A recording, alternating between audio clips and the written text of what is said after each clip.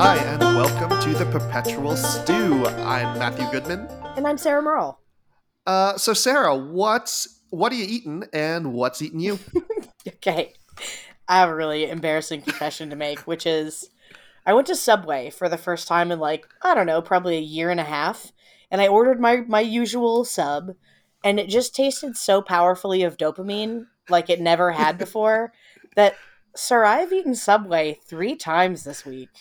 And it is just as delicious every single time, and I am personally humiliated by this, but No, it's delicious. no, you should log on. There's a K drama, um, sponsored by Subway that takes place in a Subway. Oh, I've heard of this. Yeah. Yes. So I invite you to watch it because Subway is, for some god unknown reason, extremely popular in South Korea. That is so awesome. Oh, Yeah. that's awesome. I would So love to go to a South Korean Subway. I bet they have kimchi on the menu.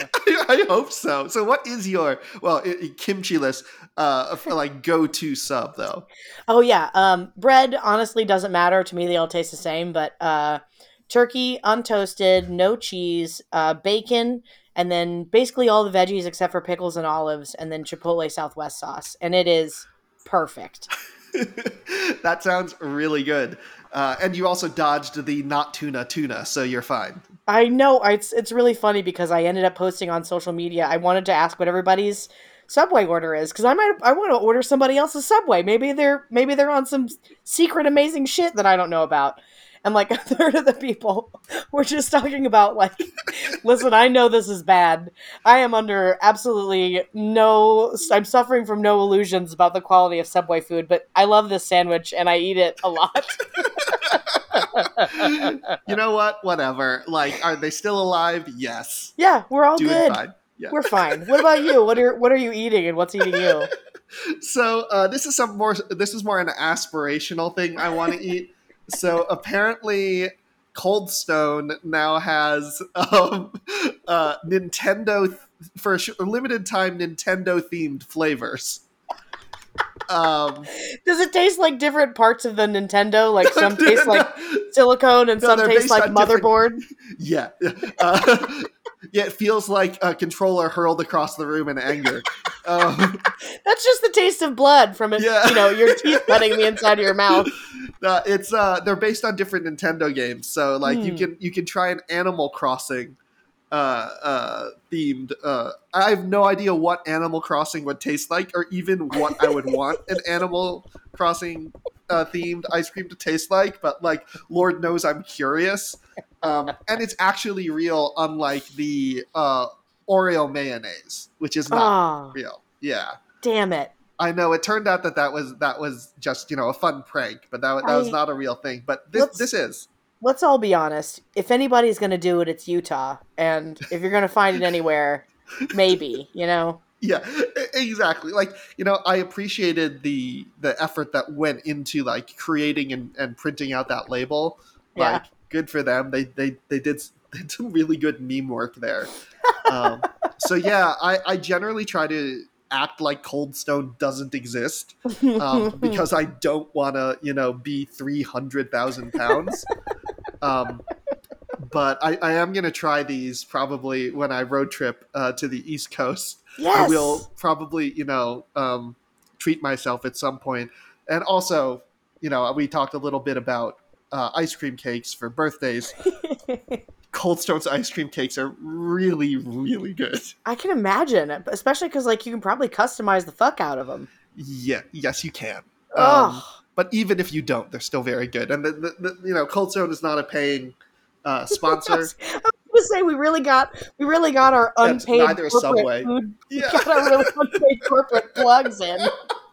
I guess this is a week for American mass culture comfort food. Yeah. You and I are both in pretty hardcore survival mode at this point. In terms of weathering change and adapting to a lot more work coming down the pipe. So listen, we're doing what we can. It's Cold Stone and Subway all day, baby. Yeah, I'm gonna be straight, but I've barely left my apartment other than to get food. And I've just been making like giant batches of rice and just like throwing random shit on them and shoveling it into my face because like that seems to be the most efficient way. Um, Oh, that's great. but speaking of sort of like slapdash things that don't necessarily come together the way we want them to, this week's topic is about municipal policies around homelessness. Right.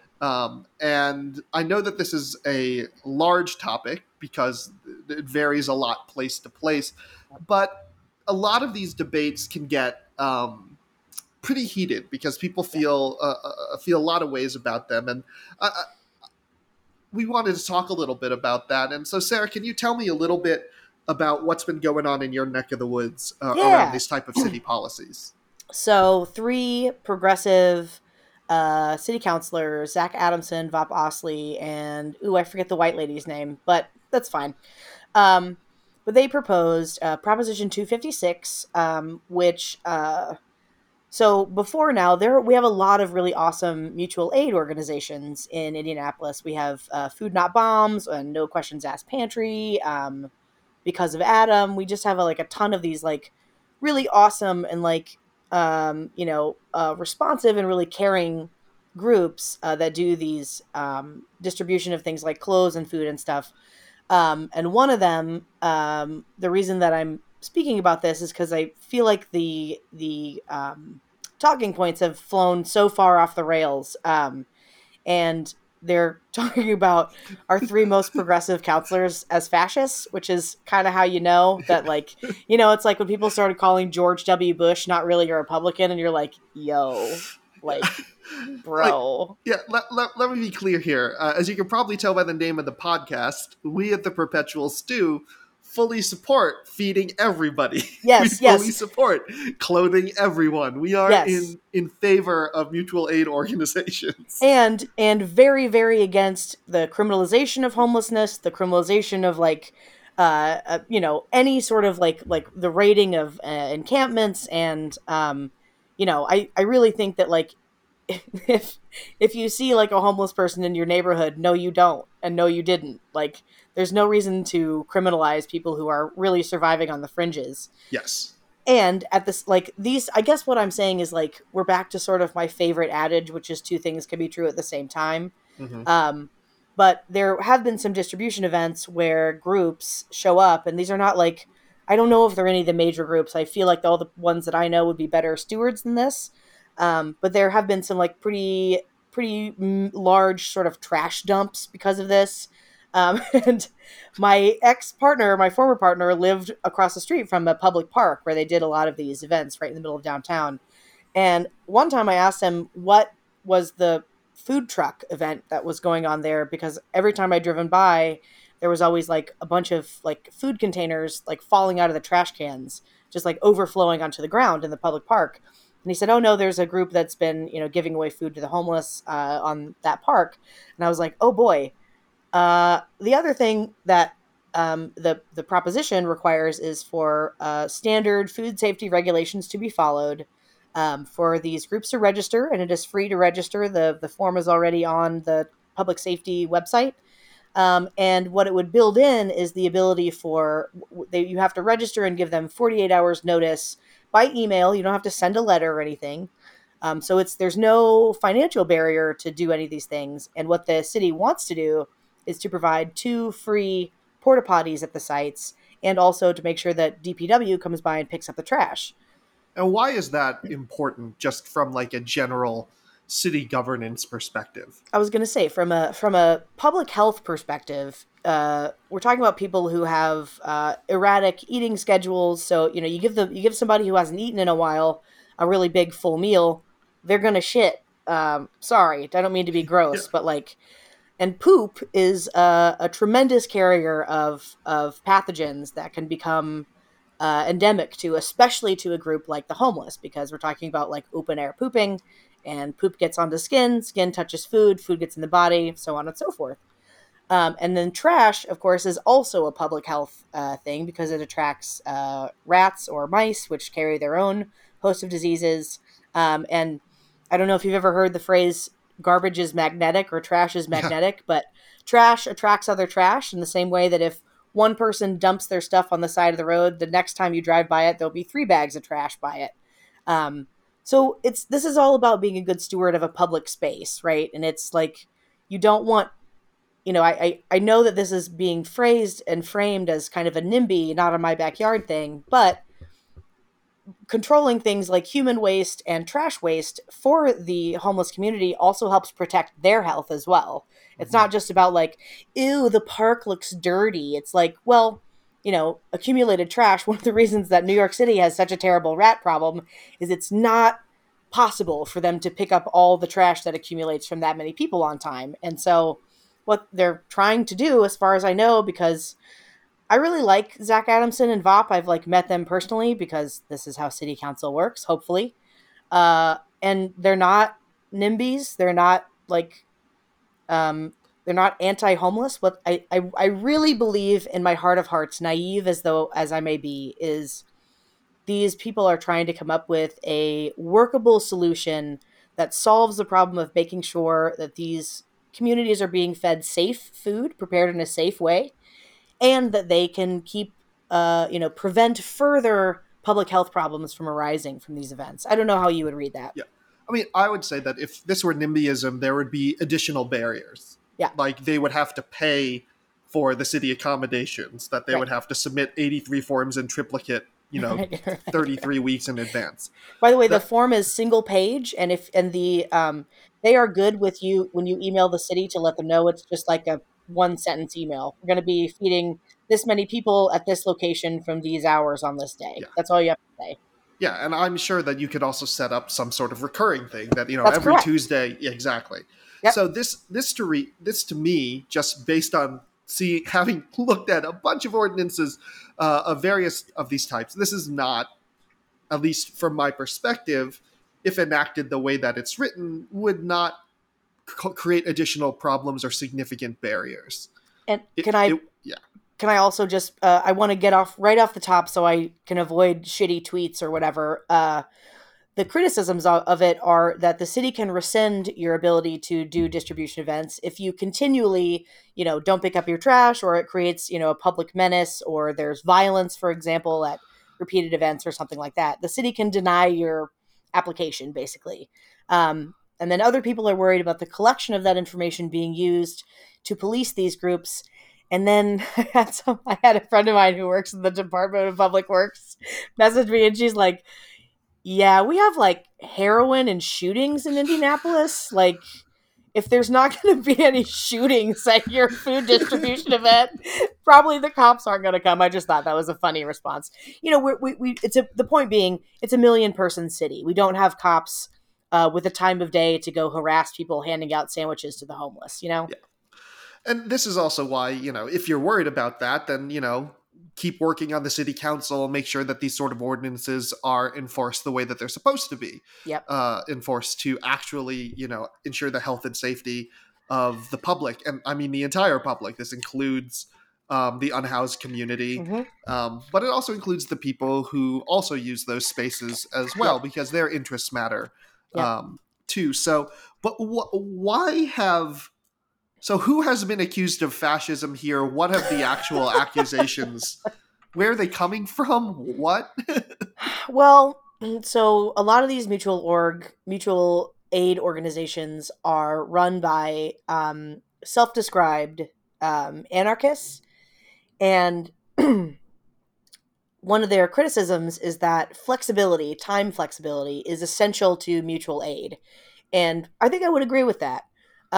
What I would disagree with is, because the ordinance specifically calls out 10 or more people, right? So we're not talking about the ability to take clothes to a family of 5. We're not talking about the ability to bake a lasagna and take it over to someone's house, or to drop it off to a single Mm-hmm. person. You can still do that. There's no need for you to do that. And listen, anarchists, like, if you're anarchists, decentralized, baby, split up. Like, everybody can take 9 people and still be in compliance with the law. I'm fine with that. Like, And you also, you're know, talking about things that aren't using public spaces, yeah, correct. that aren't creating significant things that could cause a problem for the public at large. Right. And as you well know, the reasons that people become homeless are infinitely complicated, which Hmm. is, either you have um, maybe schizophrenia or bipolar disorder that is difficult to manage with medication because you've never had a very good doctor who's done anything but put you on lithium, which makes you feel like shit, or you have truly fallen down every single economic rung and just fallen through the cracks of every program that is meant to help people keep from becoming homeless. Some people don't want to be a part of society anymore. It's like a pretty small minority of the homeless, but and there's a big difference between acutely homeless, which is usually those sort of economic circumstances, and chronic homelessness, which is something that happens to people when they can't get out of the cycle. um, and I guess what is bothering me is that the rhetoric of calling so there was a poster that went around that was accusing these three, sorry, it's not funny. I think it puts a target on their head, quite frankly, but accuse them of attempted murder. And What? I mean, Wait, why? I don't like the letter that I read that was signed by all these mutual aid organizations said like people will die because of this. And I can't, like, I understand. I can explain very cogently how someone will die because of an abortion ban. Like, there are a lot of things where laws that will end in someone dying uh is hidden sort of in the subtext of the law, but I'm really struggling to understand. So I guess let's pause. You talk for a while because I'm talking a lot. But what I want you to talk about is all like the kind of ordinances that get passed to criminalize homelessness, and what strikes you as being different about these Hmm. provisions. So I think that you've provided a lot of really important perspective about how complicated this issue is, and also how unhelpful a lot of the rhetoric is. Yeah. That I just want to establish fully that like we believe every person deserves the dignity of having a home, Yeah. of having consistent food, shelter, access to the resources they need, whether those are economic, social, healthcare, whatever they may be. Right. Um, I'm sure I don't know what your specific stance is, but I'm a big time housing first believer. Like I really believe that like just a tiny home or like a Lowe's, like a community of Lowe's, backyard barns, just something that gives people yeah, permanence, safety, and an address because yes, it's impossible to engage with society without an address. 100%. And there's like a ton of empirical research on this, Right. and the answer is it's way, way cheaper to provide safe housing Right. to people who need it than it is to try to clean up the problems of the people not having access to stable shelter. Right. That like is just 100% clear. And the problem we have is that some of the things that so there have been some well-meaning reforms that have failed, and Right. then there are reforms that are just out and out punitive, and I think that they fall into slightly different buckets, because some of the things that we've tried to do, like homeless shelters, enforce cycles of homelessness and people being unhoused and exacerbate Correct. other issues, but not on purpose. Right. um, Yes. Oh, other, yes. Sorry, yes, I didn't want to interrupt you. This idea of like that some of this stuff does happen on purpose, but a lot of it is people trying to solve a problem that feels within their grasp and crucially within the city's budget that ends up creating different problems because this is legislation. yeah, 100%. And then there are policies that are just out and out punitive and are meant not to help but to hurt, Correct. like the demolition of homeless encampments through violence without any other alternatives, Right. making public spaces unsafe or uncomfortable to sleep in or to even be in. Classic examples are creating benches or sidewalks or those sort of things that it's impossible to lie down and sleep on, Right. which is, I'm going to be honest, is just being a dick. Yeah, just being Um, a dick. Just being a dick. yeah, and the farther you push people out to the periphery, the less likely it is they're going to get access to the resources and assistance they need Right. to break these cycles. And then a lot of it is also then police policies. How the Right. police are utilized. Are they breaking up families who are unhoused, but being unhoused is not child abuse. Right. Um, but this can then lead to all sorts of other stressors, especially for people who might have substance abuse issues, who might have trauma, that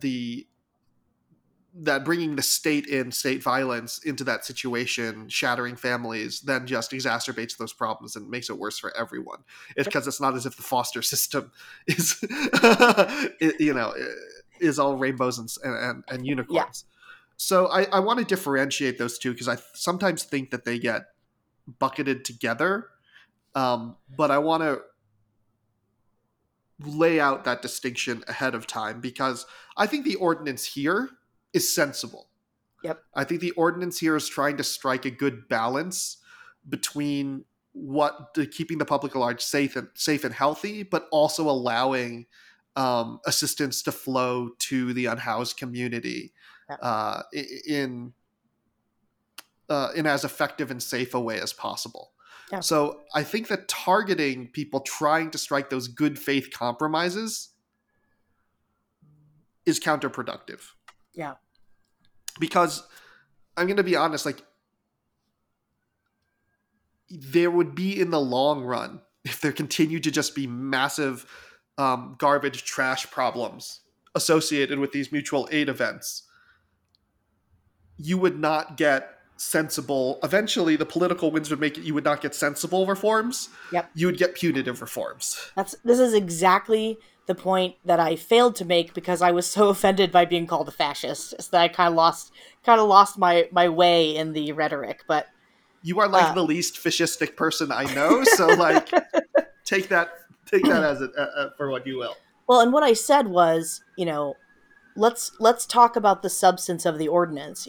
Calling calling your city councilors, like three of the most progressive city councilors that we have working. Meanwhile, like our Republican city councilors are like, I don't understand why we can't just shoot them and burn their bodies for heat. You know what I Yeah. mean? Like Yeah. like why can't we just dry them and use them for fuel? Yeah. But like this is Zach Adamson and Vop especially are just like are pretty progressive and I think it's one of those situations, and I know, like, I don't want to get into a debate about respectability politics and all that shit, but this is ultimately coalition building, and it's really Mhm. hard to build a coalition with somebody that you've told to their face you believe they're guilty of attempted murder, you know? Yeah. I mean, you can see how that might raise a few hackles, increase Hmm. the temperature of the room. A lot of the ordinances that create the conditions for homelessness are on the surface often appear neutral or benign-ish. Yeah, That one classic example are zoning ordinances or correct. also like building ordinances, Also, especially for multifamily or dense housing. I was going to say zoning, building, and believe it or not, sex offender laws. Oh So yeah. there's a now famous, basically, homeless. It's a community. It's an encampment in Florida, basically in a swamp, because of the way that these ordinances are written. They get further and further away of places that you can be near kids, and now there's a homeless encampment of people who have been convicted of preying on children who are now living together in a chronically stressful environment. Just saying, Yeah.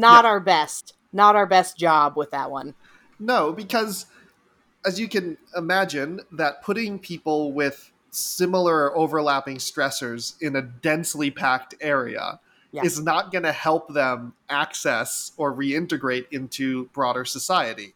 yeah, That unfortunately, a lot of the sort of like NIMBYism comes for people like arguing about whether or not they want a homeless shelter on this block or that block or sure. whatever. But I'm going to be fully transparent here on what my policy views are. We shouldn't have homeless shelters. Yeah, We should simply have available housing units yeah, dispersed rather evenly throughout the entirety of areas so that people who then move to these who need housing can get it, but then also they're not surrounded by other people who are also socially and economically marginalized. correct. That instead they can build relationships and take advantage of opportunities that are dispersed throughout the community, so that we don't wind up with dense pockets of problems, but instead reintegrate people into the sort of web of our community so that they can then build out the social economic um, networks they need to stand on their own 2 feet. Oh my God, we had every time we have an economic depression, somebody writes a stupid fucking think piece about, how once you're out of a job for a certain period of time, it gets infinitely harder to get back in a job. And it's like, fucking, yeah, Brad. Like, yeah. Like, the longer you're homeless, and, it's like people who get out of prison after 20 years and then fucking kill themselves because they're like, I'm in space now. Like, I went in on Earth and I come out and everything's space age and futuristic and I'm not adjusted for any of this. It's like, And there are also just insane number of rules yeah, that people have to follow. There's just a lot of bureaucracy that doesn't make much sense. Like, yeah. for example, there's some communities for housing assistance Oh, sorry. that no, it's no problem, that exclude people who are in transitional living facilities. Right. So it's really easy to like in trying to improve your situation for tonight, Yep. make it harder for you to get help tomorrow, Yep. which seems like a catch 22. There was another great podcast that I would really highly encourage everyone to listen to is the You're Wrong About episode, specifically about homelessness, because this woman finally got approved for housing vouchers, and because of a flaw in the system, you still had to pay the first month's rent. So the guy's like, "Yeah, just whenever you get that $800," and she's like, "I'm sorry, are you fucking serious?" Like, Yeah. and went like her caseworker and was like, "This, that like this, I am just as homeless now because this is an impossible barrier." And it's like, it's comical. If it's comical in the sense that you got to laugh because you'd cry I mean, that because sounds like a Hitchhiker's Guide to the Galaxy like joke. excerpt. Yeah, like yeah, bit. Yeah, it sounds like a bit. It sounds like something from again an early 2000s Will Ferrell movie where as soon as everything goes right, it still manages to go totally wrong. And I can't I can't begin to explain how many kinds of homelessness that we see. We talk about visible homelessness and invisible homelessness, and NIMBYism comes for visible homelessness. NIMBYism comes for people laying on the sidewalk or whatever. But I think what is really beautiful about this proposition is it actually does open those services to everyone. So if you're living in your car or you're, couch surfing or whatever, you still need to eat and you still need clothes. And um, this still makes that a possibility and open to all those people. And I think what the reason that I feel like I want to strangle all these children is saying that spontaneity is the key to helping homelessness is like, you think that spontaneity is better than every homeless person in Indianapolis knowing that they can go this day at this time and get this food, and this day at this time they get this food? Like, Yeah, that is insane logic. yeah. And I'm going to be fully transparent. Is that like I admire the work that Sure. mutual aid communities do. Um, they are not a replacement for systemic reforms. That Thank they you. simply cannot bring the resources to bear that are Yeah. necessary to solve problems as complicated and deeply embedded as homelessness. And Yeah. like yeah, there are a lot of organizations I really admire who work in this space, and my work with the drug courts and obviously with addiction and Yeah. alternative courts, um, got to see a lot of the ways that these problems overlap and intersect, Right. right? And there was a great drug rehabilitation center, residential, near where I lived in St. Louis, and it was wonderful. The Yeah. problem is, and they were the problem is that you can only stay there for so long. right? That Correct. Yep. once you are clean and you've stayed clean, they need to find a way to transition you out. Right. And this is always the problem, right? It's how does one move from these tightly controlled residential spaces to a much looser Yeah. reintegration into society that doesn't require constant oversight, Yeah. and trying to while trying to avoid relapses and a continuation of the problems. Right. And the problem is that you keep running into is that very few places want to provide these people with housing. Correct. Very few communities want those people living there, which, in my opinion, like making it, as you said, visible Yeah. is the problem. That Yeah. instead of that, we can talk a lot about housing policy, but generally we should be building more. Yep. We should be building denser, and we Yep. should be building with an eye toward affordability, Correct. which is not what we do right now. No. That St. Louis was one of the only municipalities, and this is pre-COVID, Mm. but for several years, I think it was for a 5-year period in St. Louis, it was the only city in the entire United States where 100% of new residential construction was luxury. Jesus Christ. Also, have you driven through St. Louis lately? Yeah. Because there are parts of it that need some fucking help. Yes. And so if you've never been to St. Louis has made like a very conscious effort to try to create density by Mm. essentially abandoning parts of the city. I was going to say, because there are blocks of abandoned houses, like blocks and blocks and blocks, like a fucking ghost town Yeah. in urban areas, like in dense urban areas. It's like intentional Detroit. Yeah, exactly. And we just have, St. Louis just hasn't gotten around to bulldozing those buildings yet. But like what they've done instead is that by basically abandoning those parts of the city, they've tried to cram people into smaller and smaller sections of the city because the Yep. population is declining. And there are basically two economic drivers for the city, which is like the healthcare sector, Mm-hmm. particularly geriatric medicine, Yep. and universities and education, because you have Mm-hmm. SLU, you have WashU, you have Mizzou, you have a bunch of great schools. Mm. You have Harris Stowe. Yep. You have some really great schools there. But one of the problems with like with healthcare is that you get a lot of young healthcare professionals. Right.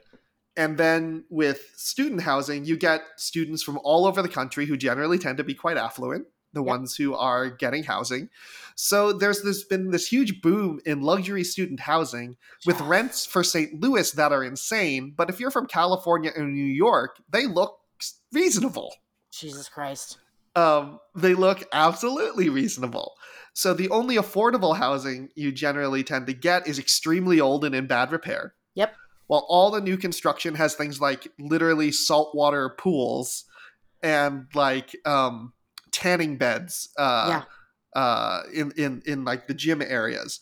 It's ridiculous. Yep. Um, but it's not unusual. There are cities like Austin who had like 98% construction that would be considered luxury. Yep. But what most people in St. Louis need are just what you would call just like bog standard apartments, like with Yeah. decent air conditioning, decent heating, like a tub, a working bathroom, a working kitchen that's clean. They I was gonna don't say, need saltwater pools. They don't need granite countertops. They just want a place that's clean and safe for them to yeah, live and raise their family. with a lock on the door. Yeah. Yeah. And I say this, and I have to say that, at the time when my ex and I, and she's disabled, we're looking for a place. We needed a handicap accessible place. Yep. But almost none of the places that were handicap accessible were affordable because so many of the affordable buildings were very old and for historic reasons and blah, blah, blah, blah, blah. They didn't have elevators. Yep. So if you were disabled, you would wind up in a situation where you had to pay through the nose. Yep. So imagine being a disabled person who is unhoused and you're trying to find subsidized or free housing, and which is all in old buildings Yep. that don't have elevators. Yep. Or Like, it's like the New York, in the New York housing projects, the elevators exist, but they hardly ever work, and no one ever sends anybody out to fix them. yeah, they exist, and I'm doing air quotes with my Yeah, fingers. yeah, And there's a long history of this. There's actually this, and this is another episode. One of the largest public housing uh, developments in United States history was built literally blocks from where I used to live. yeah, Now it's been bulldozed, and now it's being transformed, I think, into a school or a mall or something. I can't yep, remember. Um, but that was the exact problem. When they opened, they were really nice, but lack of maintenance, just yep, like disinterest in the project, eventually turned them into hellholes when they yep, didn't have to be. And this is what I mean, that if we had more affordable housing dispersed generously across cities, not just in, random places, or, sprawled out so much into suburbs, um, then you could provide free housing to help people out and yep, not have it be some big community intervention, because yep, they maybe make up 1% of the residents of any particular building. You wouldn't even know who it was. correct. I think that ultimately is the way to solve these kinds of problems, by taking things that people oppose when they're visible Hmm. and make them invisible. And oddly enough, when you do that, then you solve these problems, that, like, Yes. unleashing freaking goon squads into homeless encampments. It reminds me a little bit of, like, squeezing a balloon to, like, move the air from one place to Yep. another. Yeah. And again, we are in a situation where housing construction has not kept up with demand relative to economic income. But I live in a working class neighborhood on a working class side of town, and we got houses all over the place that need a little bit of renovation to get them, to be livable again. And uh, we're back to, well, what's the problem? And it's Puritanism again.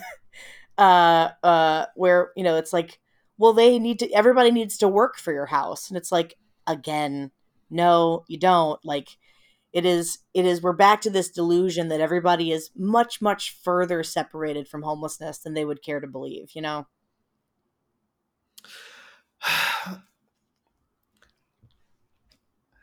I think this is also an issue where a lot of so-called progressives, or more centrist progressives, um, kind of show a little bit of their disconnection from other parts of the coalition. Yep. We have criticized the, like, far left fringe, so I want to criticize, the centrist fringe. Yeah. That, like, um, opposing a homeless shelter in your neighborhood is a bad thing. Mm. Like, I'm just gonna say straight up, it's a bad Yep. thing. Yep. Um, that if you are opposing that but not trying to change your local ordinances, Yep. so that there can be more multifamily and dense affordable housing, then you are doing, like, a bad thing, full stop, no question. Yep. Like, don't come after me on that. Like, it is objectively bad. And I come from an area, in the suburbs of New York City, that have insane construction ordinances precisely to avoid multifamily home construction. Yep.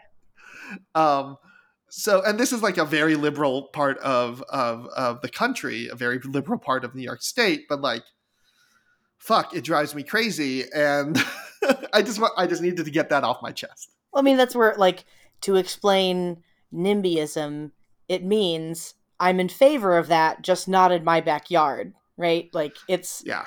I like I like the conceptual idea of housing the homeless. I just don't want to see it or have it be anywhere near me. And I understand that criticism of Prop 256 from that perspective, where a lot of these sort of weasel words and like phrases in propositions like this become the hinge pin, the fulcrum of NIMBYism and excluding homeless people, and sort of shooing them out of your whatever middle class neighborhood. And Colorado is a great example. Specifically, Denver and Boulder. Boulder is a great example of a very very liberal area of the country that essentially made it so that the police can just put you in jail for being homeless. Like, um, And let me put it this way: like, if our goal is to help people, get jobs, yeah, have stable lives, the farther out to the fringes of the community you physically push them, the harder you make it for them to do any of those things. yep, That, like, especially since we underfund mass transit. I'm just yeah, saying that, like, yeah, but just like imagine, you finally find a house, you yeah, finally find an apartment, you finally find a job, but the job is 2.5 hours bus ride each way, yeah, and you have like we're asking people not just to like do well or to do good things. We're asking them to be fucking superhuman that's right. from with like very little support. Yeah, And like for all the people out there who just like, well, I managed to do these things. Like you weren't trying to overcome all of the associated legal, economic, and social problems that accumulate after years of being unhoused that you then have yeah, to sort of unpack and try to deal with yeah. when you're trying to put your life back together. Is like we're asking them not just to like build the plane while they're flying the plane. We're Yeah. like asking them literally to try to build a space shuttle while they're in outer space already without a suit. I'm only laughing. I'm laughing because first of all, that is a hilarious metaphor, and Thank you. secondly, because I feel like a lot of this anger comes from like the anarchists and the mutual aid groups comes from like the feeling that like those problems seem so far out of our control, right? The Mm, idea of like being able to assert any kind of change in a world where we still have homelessness feels impossible, but making a turkey sandwich and giving it to somebody feels very much within your control, and it feels like you get like a tangible moment of change of like this person was hungry and now they're not for a while. And I think if I could shake these sweet babies and tell them anything, which is we can do both. Like yeah. we can do both. And it's not asking. So the thing that I got all like revved up about is homelessness exacerbates all of your health problems. So if you have mild arthritis as a housed person, well, now you live outside in fluctuating temperatures with bad protection in the winter. Everybody knows cold makes joints stiffer, and you're laying on the sidewalk or you're laying, you're laying on whatever you can find, all the way up to you have cancer or you have emphysema. Now you're living outside in the most polluted air. You're unsafe. You're chronically stressed because of your safety, and you're chronically stressed because of your survival, and that has an effect on your T cells and your B cells and your whole immune system, and so on and so forth. And so when they say that being being sorry, I don't mean to laugh. It's just so insane. But like saying that being asked to uh adhere to food safety rules when you're feeding the homeless, when you're possibly introducing Yeah. foodborne pathogens to people who are in a very, very bad immunological place, and you don't think that you should have to like make it on stainless steel surfaces where everybody washes their hands. Mm-hmm. Come on, come on. And I'm going to say those aren't huge asks. They're They just not. they're not. Um, and I mean, we both work in, you work in food, in Yeah. hospitality and food. I work in the nonprofit space, but like of all the hoops to jump through, that's not a significant one. I'm No. just I'm gonna be honest that like there are a lot of hoops I jump through, and this to me is just like laughably small. That's what I think, a inspected kitchen is there's a every kitchen that's in a church is an inspected kitchen, and like any church worth their salt who's like, oh, what are you doing, feeding the homeless? Yeah, come on in, like, don't worry about it, no rental fee. um but I so the person that got all up in my DMs telling me that I was a fascist said, so if you like made your product and you gave salmonella, do you think that you should be fined for that? And I was like, yes. Like, Yeah. what? And she's like, oh, do you think so? Like, if you gave more than one person salmonella, like they should just be able to shut down your whole business. And I was like, again, yes. Again, yes. Like, I don't think anybody who repeatedly gives people foodborne illness should keep being allowed to professionally make food. Like, what point are you trying to make here? Like, this is insane. I want just like this is kind of just a fun anecdote, but I think one that might be a little relatable to people is that like you remember Typhoid Mary. Yeah. Yeah, the legend of Typhoid Mary. You want to know the way Yeah. she kept giving people She, typhus, she was an asymptomatic carrier and would not wash her hands. and what was her job? A cook for rich families, and she killed multiple families, whole families. She killed whole families. Yeah, I'm Another thing just I saying. just another thing I want to say is, a lot of these people are looking at it from a fascist government preventing good actors from doing their jobs. And another thing that I would really encourage people to look at is whether these laws are also a progressive, proactive government trying to prevent bad actors from doing something. So, Yes. you know, in by the same token, somebody who is insane and right wing and hell bent on killing a bunch of homeless people, there's nothing stopping them from putting, a couple grains of fentanyl in some sandwiches and handing them out to 100 people and killing 100 people. They also wouldn't be able to trace that person. Yeah. There are a lot of things the government needs to balance, and that's one of them. Yeah. And again, like there are enough actual bad actors in the world to go after, actual targets, that I think we should hold our fire. I understand that it feels easier to attack people who are on your side because they'll actually listen to you. That's correct. And that, like, if you called, I don't know, one of the Proud Boys a fascist, they'd be like, and yeah, Yeah. so I have it tattooed.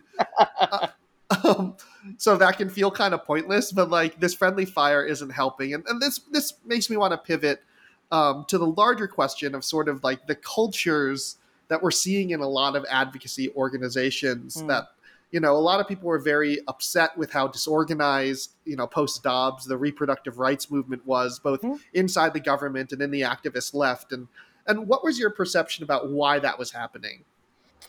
Once again, we're back to infighting. You know what I mean? Like, we're back to I feel like people really want to litigate, like, every time something happens that could have been prevented by policy, we want to relitigate policy of the past.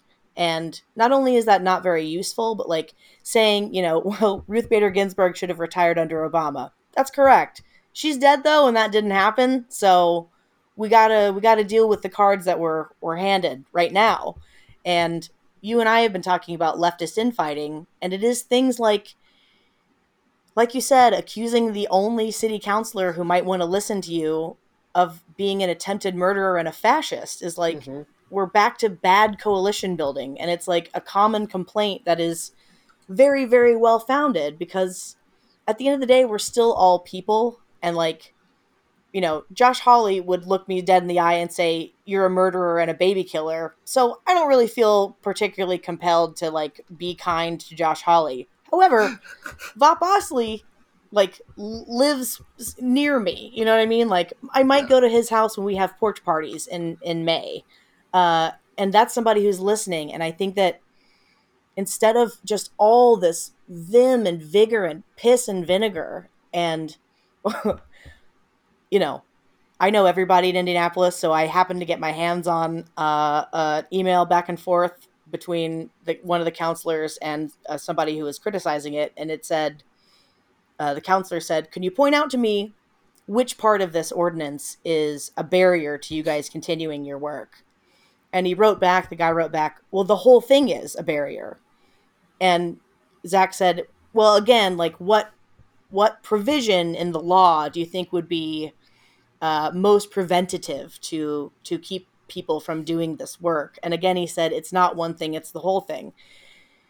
And I feel like this is one of those situations where instead of looking at our broad goals, it's like a competition to be the most right Mm-hmm. among a group of people who are all broadly right Mm-hmm. and And we mean that as in correct, correct, yeah, yeah. correct, who are broadly correct in their thinking, and not being willing to compromise.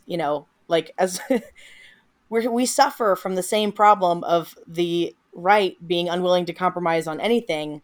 There are certain portions of like this very activist and like young, vibrant, passionate left who similarly refuse to compromise on things that are well within a reasonable window of compromise. Don't compromise with anti-choice Democrats. We don't want them. Get that shit out of here. But please compromise with somebody who says, "Hey, listen, do this. Keep doing it. We love it. Hmm. Do it in a commercial kitchen, and let us know when you're doing it so we can send you a shitter." Yeah.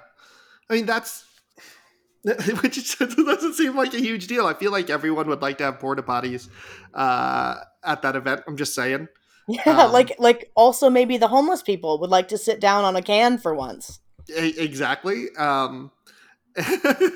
And I'm sure that the people who are in that area would appreciate not there not being like trash everywhere Yeah. for a while afterwards. So that way And you can build more community support for these events. and some of these neighborhoods where they're doing these events are working class neighborhoods. It's not Yeah. like they're, going up to, the fucking governor's mansion and doing an event, although that would be fun and cool. But these are in equally poor neighborhoods, and it's like, do those neighbors not matter? Like, are those NIMBYs? If we're saying like, hey, I already live in for example, my house, a 720 square foot house, and I worked really hard to have this. Can you maybe not strew trash all over my front yard? That'd be pretty cool. Yeah, and that's fair enough. You're not saying don't do it. You're just like do it, but please like be respectful and not have trash and poop everywhere. Yeah, no trash and poop. I feel like that's kind of a universal no trash, no poop. And Yeah. also, aren't we also supposed to be environmentalists? Like, how can we say that preventing trash and poop being in the environment is like a bad thing? Yeah, and like I feel like this infighting consumes so much energy because I think there is so much frustration at the Yeah, lack of movement. Or especially when you're in areas where you largely don't have significant political power right. statewide or nationally. Um, it can feel like this is the only thing you can do. But like, so this is something where I'm trying to push large boulders, like changing things in legal institutions, as you can imagine. Yeah, These are extremely slow turning ships, yeah, and so there's always a feeling of frustration that things aren't moving as quickly as we want. But like I always have to try to remind people that like it took a long time for us to get here, yeah. and nothing's been done for a while. So like we have to break that inertia, and then like there'll be periods when nothing feels like it's happening, and then everything happens all at once. Right. And nothing occurs in a vacuum, right? Hmm. Like, if the sad truth is that if the progressive counselors don't put forth a proposition that aims to deal with the problems that the Republicans hate so much, the Republicans are going to put forth a really punitive one. Like, they're going to make applying for the license $200 and the fine $1,000 instead of free and $250 for your first offense. Yeah. Yeah, It's an that's a election really good year. point. Like, it's an Yeah, election year. and people do care about that. People care Yeah, about trash on their lawns, like yeah. they do. They care about poop on their lawns even more, I would assume. I used to live on a corner lot at 42nd and Capitol, which is 4 blocks north of 38th Street, which was our redlining boundary. And it was a poor working class neighborhood, and I had trash all over my yard all the time because I lived on a public thoroughfare. And it doesn't make me a NIMBY to not want fucking trash in my yard. I'm this is a good sorry. this is a good point, and like we have to show, I think, just on a pragmatic level, that progressive governance can actually be responsive Yeah, to the needs of the community, for what people actually want. That like one of the big problems that keeps coming up in Seattle is the problem of unhoused people, of drug use, yeah, and the problem isn't that the problem, in my opinion, is not that these things exist. yeah, That like these are issues in many places. The problem yeah. is that the progressive governance there is not actually putting forth solutions that will work. That's right.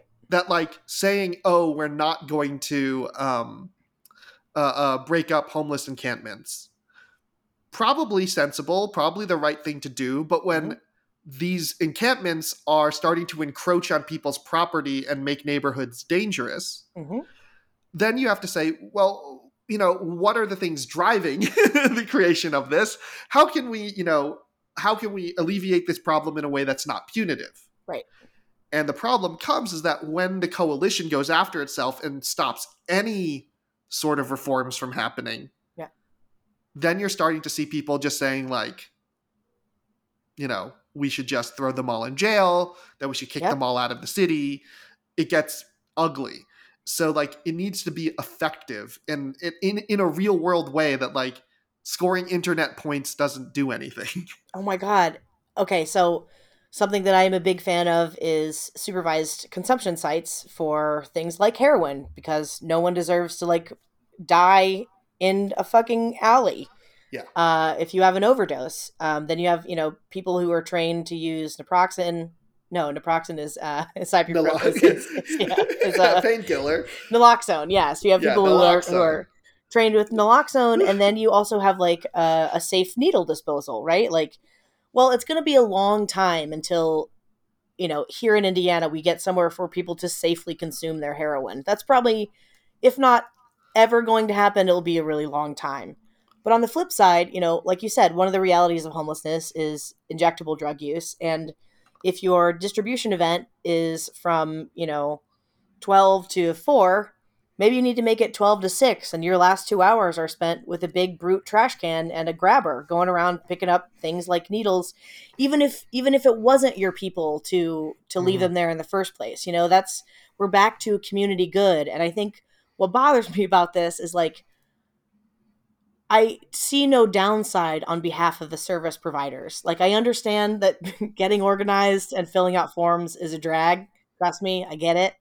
But it's free. They only require 48 hours of notice, and they want to help you do your job better.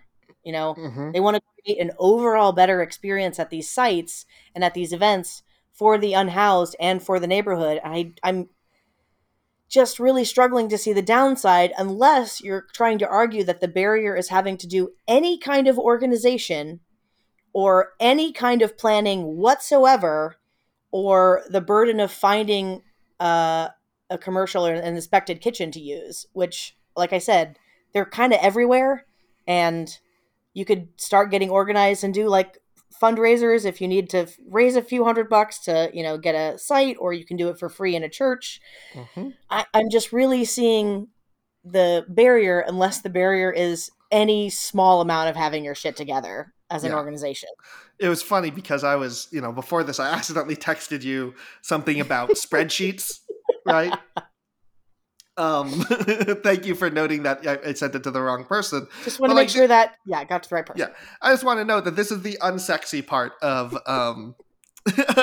of doing charity work, of nonprofits, of Yeah. changing society. It's just like sometimes you got to fill out a bunch of spreadsheets. Yeah. Sometimes you have to then, after you fill them out, you realize they're not working, and then you need to completely reorganize the way that you're doing them. Yep. This is not the part that people dream about, but it is also excruciatingly important Yeah. to actual change. And I'll give one example of someone I think is just an incredibly effective advocate for change, who's done sort of the invisible work that makes the world better. Yeah. I have a good friend, and she was working. She's worked in a lot of nonprofits. She now works at the CDC as an epidemiologist, Cool. but she's been in public health for a long time. Mhm. And she was organizing an event at the UN about clean cook stoves. And for people who don't know, this is Yep. a major problem in parts of the world where people still use like Okay. coal or dung burning Yeah. stoves to prepare food, because they release a lot of carcinogens, Right. um, and other You. I sorry. was gonna say you have people getting what is essentially black lung from just being in their houses. Yeah, and this particularly impacts women and children, Correct. right? Um, and in developing countries. So she was talking to a bunch of activists in this area, and the problem they kept running to is that there wasn't any like set classification or taxonomy of cook stoves. Hmm. Huh. So, one group who in the area, the advocates, were like really passionate about it, but they would talk about cook stoves in a way or refer to them in ways that no one else understood what the F they were talking about. Sure. So she just created a standardized taxonomy and database of cook stoves Awesome. so that they could all understand what the others were talking about. Yep. Right. I want to note that she got a shout out from Hillary Clinton Uh, at that UN event. Um, she's also like big into form design, making sure that yeah. forms are designed properly so you actually get the data collected that you want. I spent like the last several weeks designing surveys and forms and data collection structures. It's tedious as hell. I appreciate those people so much that when I know that I have one in my workplace, I'm just like I kind of treat them like a celebrity. I'm like, "Hey, I'm going to lunch. Do you want like a cookie or like Yeah, I just really want to make sure that you're good and you're happy because oh my god, look how organized you are and how organized you make all of us." I want to note I am not that person naturally, but like for the right thing, I will buckle down, learn best practices, and then make it happen. Although I hope to hire one of those people in the future. Yeah. To bring up a great thing that my the same ex partner who lived over by Military Park was formerly in the army, and he said everybody packs their backpack the same. And I said I was like making a joke about like oh yeah conformist in the military, and he's like no, it's so that if you are unconscious, your Mhm. whoever you're with, your person that's in the trenches with you knows exactly where your shit is in your backpack. So because that's exactly where his shit is in his backpack. And it's the same concept applied to these organizations, which is if you want to grow them and grow your impact, you're going to have, onboarding and training. Like the reason that there's a great, fabulous organization here whose fucking name I can never remember when I need to. They're huge. Second Helpings, that's what it's called. Mhm. But they're huge. It's a huge organization. They do tons of food security work. And when you go to volunteer with them, they have a system. They got a process down where by the time you're done, you have a functional familiarity with serve safe practices. You know what the organization, where the food's going to go. Like you know why you're cooking it, and it's real quick. It's for volunteers, obviously, but that is how you multiply your impact. And if these people aren't willing to do that level of preparation, it's like we'll just say, well, we're not really that serious about this. We just kind of Mhm. want to keep making our sandwiches. See, and that's fine. Go and make your Yeah, sandwiches. that's fine. That's great. Yeah, but like, don't try to convince me that that's like the actual intervention that's needed. Right. Um, I'm just gonna say that like a lot of these sort of things are a lot more boring Yep. and a lot less like flashy than people think. Yeah. Um, and I get frustrated sometimes because we were talking to a potential funder, um, and he's just like, I don't want to pay for infrastructure, Wow. um, and we're just like, but that's what we need right I was now. like, listen, dude, all we need is a server. Like, we're literally trying to store data. That's a No, but we're literally prime. like, but that's what we need. Like the reason, Yeah. like you don't have access to have all of this data and all those fun, all those fun studies and scholarship that you Oh, really want to fund. The reason is that no one has wanted to pay for this infrastructure. like, do, do any of these people who have the money to throw around ever make the fucking connection between this thing doesn't exist and I want it to exist, but I'm not going to pay for a foundation? I just kind of want you to stick build the rest of the house. We'll deal with a foundation later. It's like, Yeah, that's not how you build a house, man.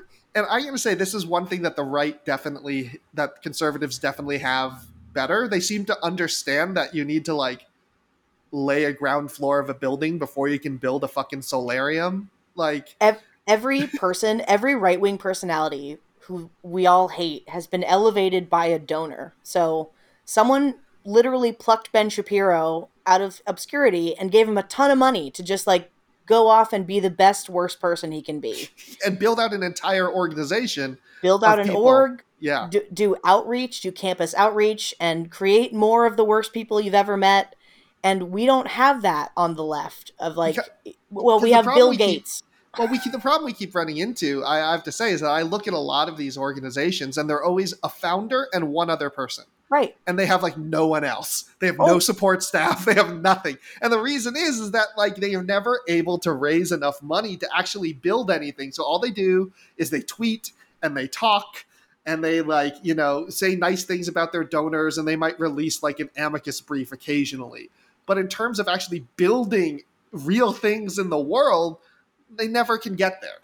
Can I just pause for a second and just rail against the last person to discover this problem that's been going on for a really long time?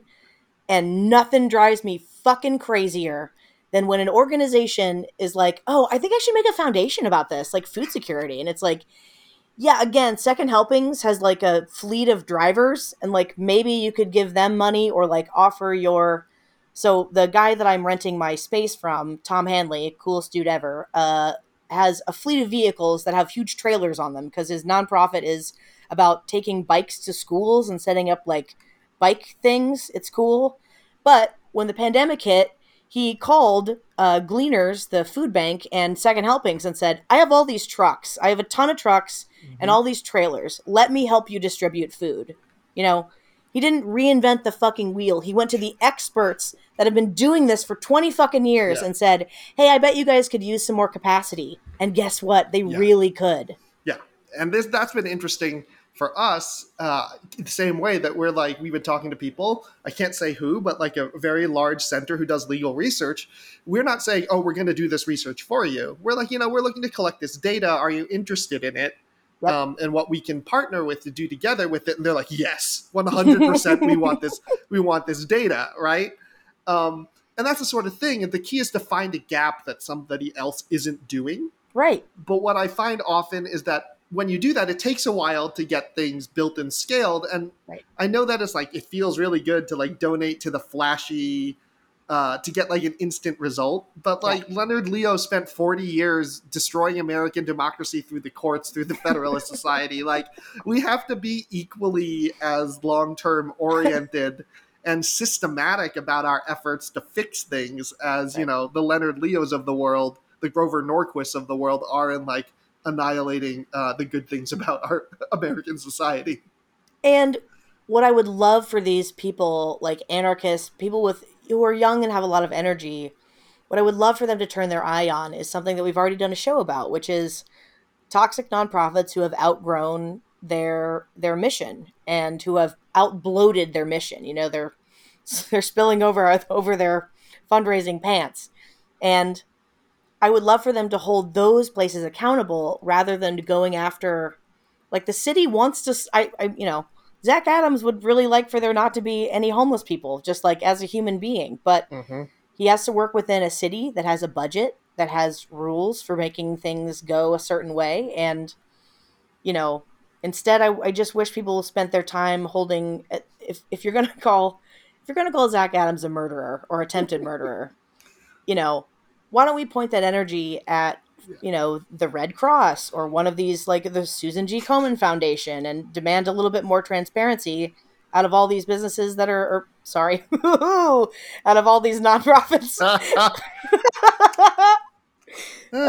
Just saying, Susan G. Komen Foundation makes a lot of money licensing that little pink ribbon. Just saying. Yeah, I have. You know how I feel about these things. I'm not going to go after anyone in specific here, but like I literally just got a text from my co-founder saying like I sometimes feel we're the only legal org in this space who's actually trying to build something, Yeah. and not just like fucking tweeting about it or talking occasionally about it on TV. I was gonna say Um, being a thought leader on MSNBC. You mean? like Now let me put this straight. Like if MSNBC wants to bring me on to be a thought leader, I will happily accept the money. I'm happy to do that and part of it is because I think we need a better quality thought leader. We Sure. need people Yeah. who actually know shit and who aren't just narcissists. Yeah. Um, but when you actually want to affect change in the world, like you actually need to build things that will last longer than you. Yeah. Yeah. That you need to build things in a way so that they can continue even after you're gone. Yeah. And a lot of that work, I have to say, is tedious and unsexy. Like talking to, I've been working with our intern on showing her showing her all the various systems that I'm trying to build, Mm. best practices. Incidentally, this is a lot of the work my brother does. He's given me some really good advice. Mm-hmm. That it's easier to build it the right way first than it is to fix it, 10 years later. Um, but these are the sorts of things I think that get and I'm going to say this in political leadership too, that get undersold. Yep. That like one thing, Hillary Clinton never was like the most scintillating um, speaker or No. public figure, Yeah. but as someone who understands very well how to put teams together and create actual things in the world, she's extremely competent at that. Ugh. And often these sort of more, I think they're coded as more female Yep. or like emotional intelligence sort of things, Yep. get really under appreciated and underpaid in the market compared to skills that are coded as more male, which is like pounding your chest and yelling about how awesome you are, like Elon Musk style.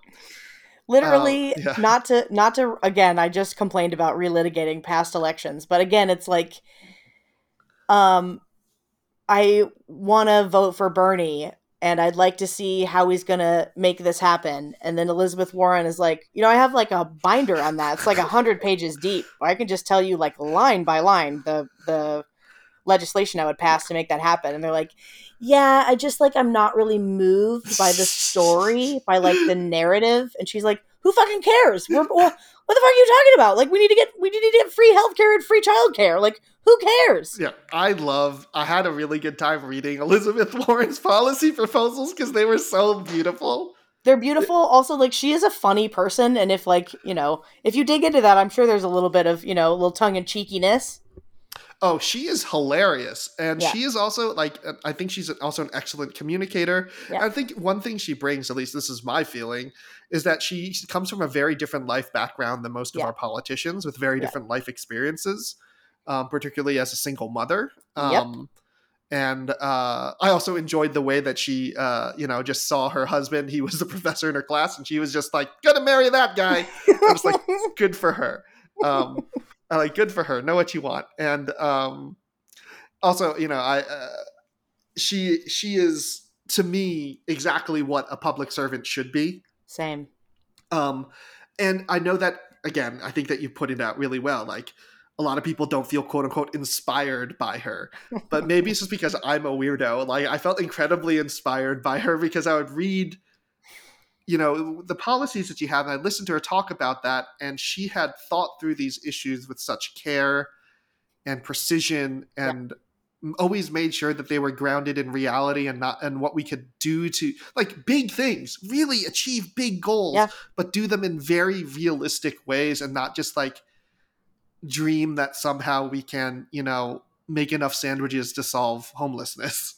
Right. Right. And can still go on Colbert and demonstrate her point with, I forget if it was pizza or waffles or whatever, but it was some food anyway.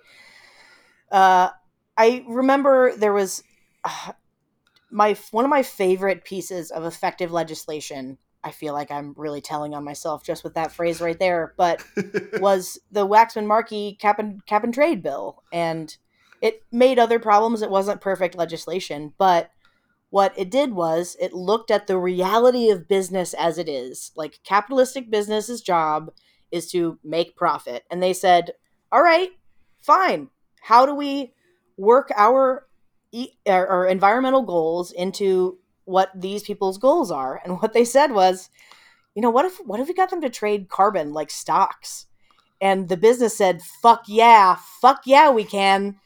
And for a while, at least, before it was incrementally basically dismantled by lobbying, it was really effective, and it got a lot of scrubbing technology in use and standardized across many industries.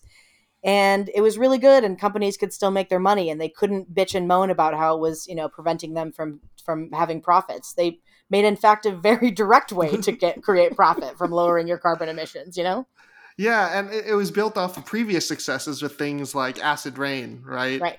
That we knew that it worked and we could enact it in a larger way. But the unfortunate part is that because we never really leaned into it as much as we could have, the time horizons now for cap and trade provisions are insufficient Correct. to reach climate goals. So Yep. it's one of those situations where, like, yeah, we wanted like a miracle cure, but we had one that would have worked, gotten us there eventually. Yeah. But because we didn't lean into the imperfect but workable solution, now we're stuck in a much much much worse, more dire situation. And I am someone, I'm not never going to tell people out there not to dream. right? I want people to dream Of and know what course. their ultimate goals are. Yeah. And I think that you should also always be idealistic in your goals, but you should always be pragmatic in how you get there. Beautiful. And it's that mix I think that we need. You can't be just like an uber cynic like Mitch McConnell, Right. but seeing how Mitch McConnell is able to achieve the things that he wants is those are good lessons to take. Listen, and we can take lessons on strategy from evil sons of bitches without being evil sons of bitches ourselves. Like his goals are evil. His methods are just hardline and uncompromising, right? And like coalitional support. And it's like, well, you can do that with just it being a good thing. And I guess why I feel so shitty in this moment is like people are becoming really cynical about voting, and it's an understandable emotion to feel. But when we say things like you have to vote, you have to vote, you have to vote, you have to vote, and now we have a stacked Supreme Court and a liberal government, and the stacked Supreme Court is just laying waste to 70 years of progress. uh what we meant was this is why you vote. Like, this is see how we had Trump, and now we have to live with what happens when you don't vote, because these things last into the future. And um sometimes it just feels like we get to this point of things where it's like somebody needs to do something, and it's like, yeah, well, we said, hey, somebody really needs to do something. Like, we've been saying somebody really needs to do something for like 25 years, and it was boring, and you said it was like boring policy, and now it's like an emergency. And you know Well, I'm just gonna say, I've been thinking a lot and about ergodic versus non-ergodic systems, and I'm not gonna get into the details of this now. But like some things are extremely path dependent yeah, and matter a lot and depend a great deal on initial conditions. yeah, So thinking, oh, I won't vote this cycle, but if things go wrong, I'll vote next cycle.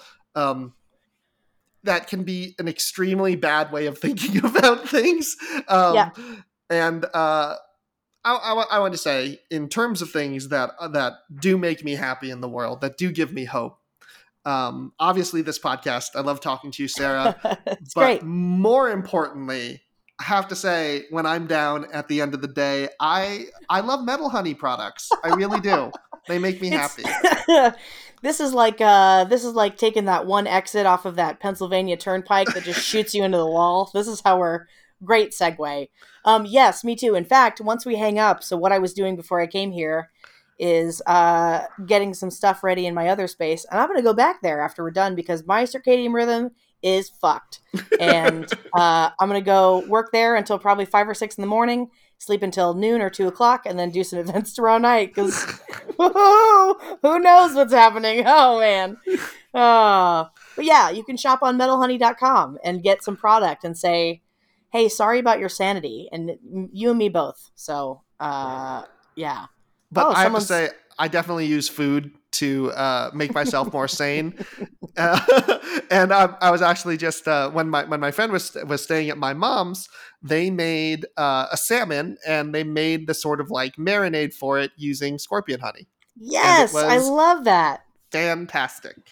Can I just say, if I can have a cheesy moment to appreciate my customers, what I wanted to build was a customer base of adventurous eaters who love to cook and people who would come to the market and talk about cooking with me. That's all I wanted. And that's exactly what I got. So it is the best thing ever when I can stand around at the farmer's market and make money talking to people about their favorite ways to make salmon or roasted veggies or whatever. It's the best thing ever. I'm so grateful for it. Well, you make a lot of people happy. So go to metalhoney.com, uh, get that honey, that hot honey from the hot honey. Um, Hey, hey. I think I still wait. Listen, I have this on my phone. I could just go look up what the actual coupon code is. What am I doing? Okay, while discount. while you're looking that up, I'm going to give one recommendation that's food related. Mm-hmm. I've been rewatching. This probably should have gone in the opening section, but I've been rewatching an anime called Food Wars, also called Shokugeki no Soma. in the Japanese. But you can find it, I think, on Netflix or Crunchyroll, a bunch of different places. Mm. And it is all about food, but it's structured like a fighting anime. Amazing. And they literally have food wars. They have high stakes battles with cooking, and makes me hungry, and it's extremely horny, which is hilarious because when people eat amazing food in this, their like clothes explode off of them, men and women Oh, alike. Only sometimes literally, usually figuratively, like in their imagination, oh, right? amazing. Sometimes literally. But ultimately, it's also about making food that you love, that expresses who you are and brings other people happiness in your life. Ah, the Um, best. and yeah, so even if you're not like if you're a food person, even if you're not an anime person, you should watch it. And if you're an anime person but you're not a food person, you should also watch it. Should definitely watch it. Yeah. Yeah. So also, Awesome. I want to have a food war. Um, at some point, and also Netflix, like make a food wars like contest show. Like, Yes. go ahead and do that. It would be pretty fucking sweet. That would be awesome. Yeah. Uh, well, thank you so much for letting me talk this out with a learned person in the nonprofit world who laughs in the face of such small requirements. And I agree with you. And I hope that this sort of the tone cools off here locally and we Yeah. can all have a sensible conversation about, you know, I just want to say everybody's sane criticisms about this are valid. And I would like these same people to say things like, we will not use this to, punitively harm people Mhm. politically or, use this information gathered in a non-positive way. That's fine. I think that's great. And so that's it was great talking to you about this, Sarah. I love this topic. I think it's so important. Yeah. And but that's going to do it for us for this week. This has been the Perpetual Stew. I'm Matthew Goodman. And I'm Sarah Merle. Until next time, stay curious. Bye.